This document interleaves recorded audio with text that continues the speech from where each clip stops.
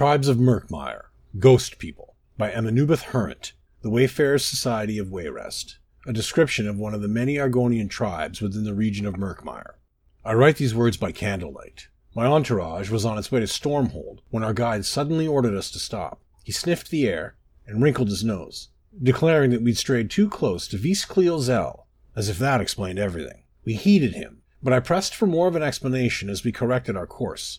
Our guide was reluctant to speak more on the subject, but after a great deal of convincing, at the cost of many more of my possessions than I would have hoped, I finally got an answer. The Ghost People are a tribe native to Murkmire, and they appear to have a rather horrid reputation as far as I can tell. He only spoke of them in hushed tones, after glancing into the shadows. He claimed that the Ghost People live entirely in the dark, only leaving the deep mire to stalk the night and abduct the unwary. Though he'd never seen one in the flesh, he claimed that they are so pale you can see down to their bones. If you've ever imagined what keeps Argonian children up at night, picture that and you'll have a pretty good idea.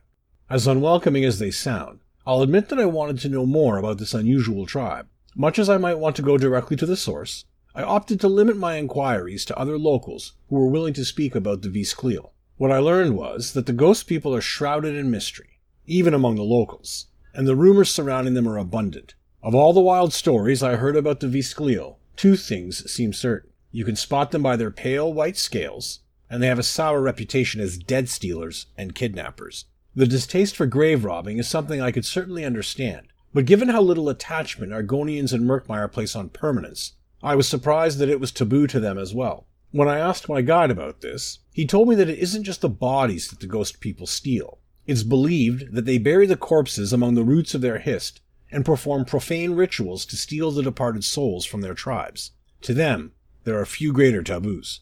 As I sit here, pondering dreadful necromancy in the dark, I can't help but imagine luckless travelers rising out of the shallow water by the dozen, covered in mud, swollen with rot, as my lone candle gutters out. We should be setting out at first light. It can't come soon enough to chase away this black night and the pallid Ghost People.